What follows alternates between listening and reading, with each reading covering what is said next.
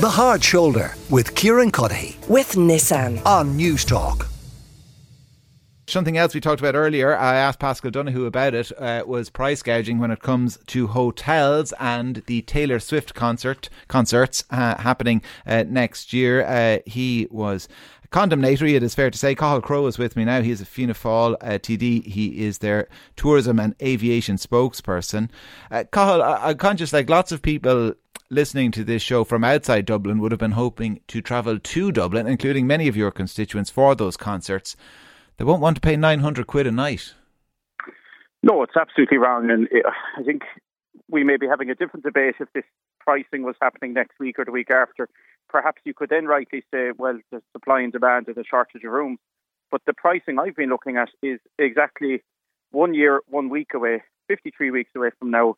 And it's absolutely horrendous to see hotels jumping on the announcement of this beautiful concert in Dublin next year and already trebling or quadrupling the price of the rooms. It's absolute price gouging. It's the actions of a minority, but there's always the risk that that will spread and become a contagion. It also damages, I think, the product that so many hoteliers are trying to offer, that being high quality, reasonably priced accommodation. And it certainly makes it very difficult for someone who lives beyond the capital to come up, enjoy a night, be it for a match or a concert, have a few drinks, go for a meal. There isn't a whole lot of public transport to get you back to the west of Ireland that night. So you do need to stay overnight, and it now becomes prohibitive with these kind of costings. Yeah, yes, I've no doubt they'll sell all their hotel rooms.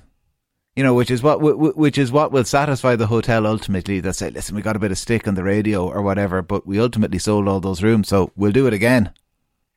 Well, I think it's for short-term gain. There's a lot of long-term damage here, because I remember some months ago we had the Irish Hotels Federation here meeting with a group of TDs, and we were having a very focused discussion on the VAT rate applicable to tourism and hospitality. I very much want to see that kept at the lower end of the wedge, because I think the cheaper a product is, the more people will buy it and go out and enjoy life. If you raise taxes on tourism and hospitality, people are turned away from it. Well, they can go swing, I'd say, is the attitude of a lot of people now, if they were to come back looking for lower VAT rates again. Well, this is the problem. This is exactly it, because the Irish Hotels Federation themselves were kind of saying it's very hard when you have some in our sector behaving like this. It's very hard to go in and represent the many. I just want to say as well that I've taken a good look at all the booking sites today. It's certainly the actions of a minority. It probably should be called out. I won't name them on air, but it's very obvious if someone goes to booking.com who's gouging, who isn't. But look, the other thing here is that if we are going to look at support, we are currently trying to construct Budget 2024 and the mechanics of it. They're doing no service whatsoever to others in their sector. It's hard to believe, but there are actually hotels in the west of Ireland struggling at this time. If I can just give one example of that, Liston-Varna, County Clare, is proud that it has played a major role in terms of accommodating refugees. Its population has increased fourfold in a year. Not all hotels are equipped for refugee accommodation. We would have a couple of 4- and 5-star hotels in that locality. They're not able to opt into these contracts. They don't have a footfall of tourism. They are struggling. So are surf schools, restaurants. There are many struggling in tourism, and it seems a total incongruence with what we're hearing about today of the price gouging in Dublin. Yeah, well, listen, price gouging is what it is.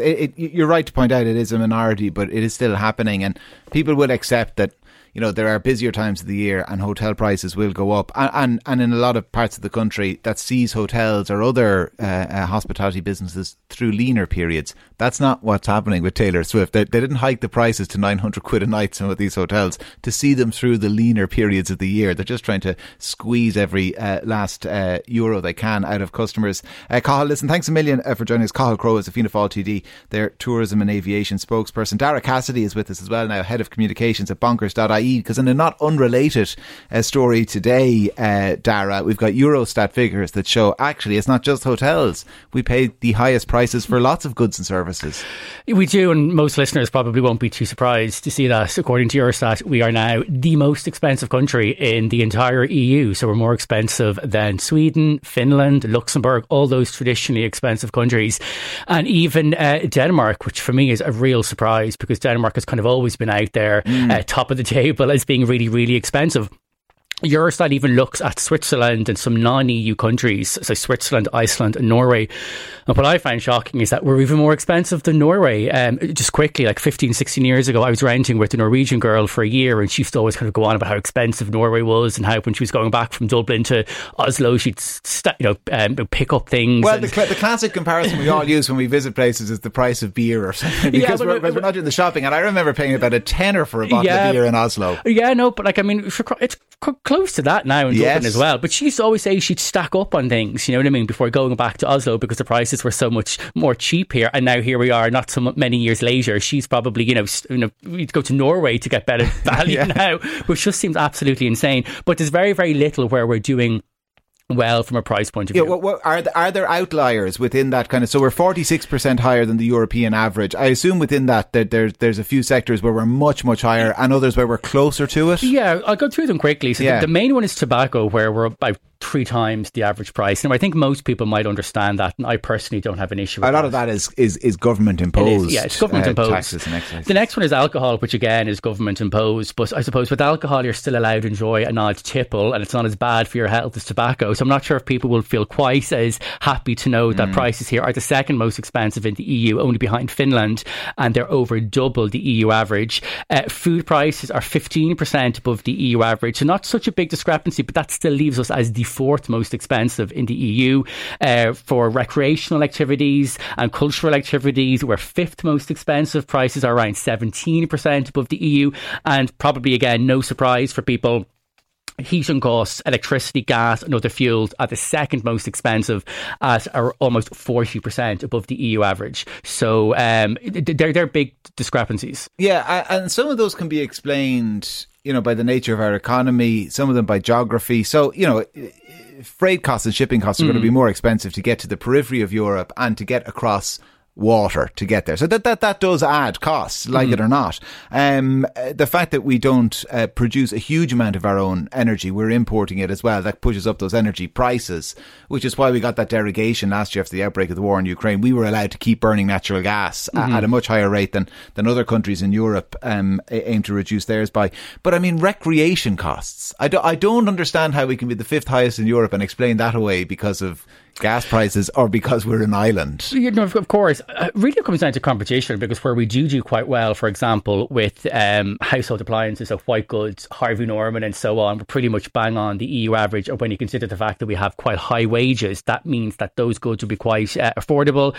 Clothing prices are actually slightly below the EU average, clothing and footwear, and things such as household goods, such as like furniture, carpets, things like that. Again, very close to the EU average. But to me, in all of those sectors, there is really, really good and strong competition, whereas some of the other sectors there isn't. So competition is a big influence on whether or not prices are high or low. And of course, government taxation. And sometimes government works through taxation, but sometimes it's subsidies as well. So, for example, in a lot of countries, they have cheaper transport costs, they have cheaper childcare costs, they have cheaper healthcare costs, because the government steps in and provides a cheaper service.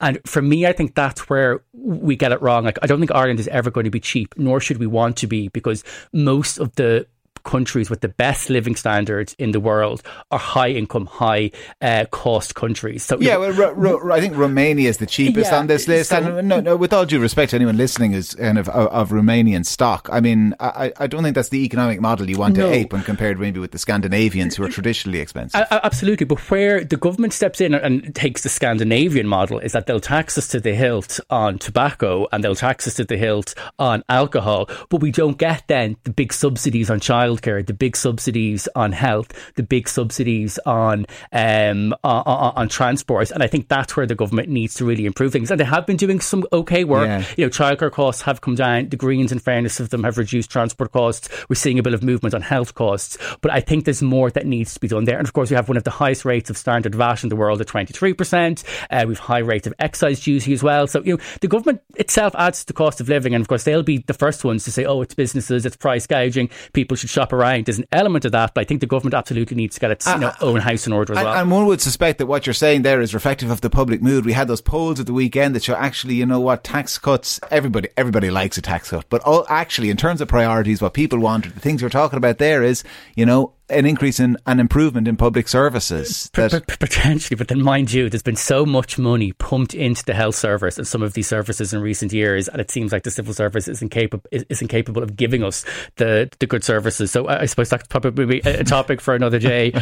But also as well, and the government always gets in trouble when they say this, but it is true, and obviously I work for a price comparison site, but I do think Irish people do need to shop around, and I know people are probably rolling their eyes as I say this, but I think in Ireland we need to get used to being a little bit more frugal, a little bit more, dare I say, German-like. Sometimes I think we're just a little bit too generous for our own good. You go to other countries and I mean they are militant with dividing the bill, making sure everyone pays for their round exactly, and they're just a lot, I suppose, tighter with the money. And I know in Ireland we hate tight-fistedness, but that does add to the cost of living here, because shops, they know they can get away with it, and that's why we're called the Emerald Isle when it comes to Tesco and the British multiples. They always know they can kind of jack up prices here by an extra 5 or 10% because people just aren't as, I suppose, as careful and as tight with the money as maybe other countries. And I hate using that word because I know no one wants to be there's aim to be tight. Yeah, but just that shopping around and just not being afraid to just seek out better value will help bring prices down a little bit. Darragh Cassidy, Head of Communications at bonkers.ie. Darragh, pleasure as always, and thanks a million for coming in to us. The Hard Shoulder with Kieran with Nissan. Weekdays from 4 on News Talk.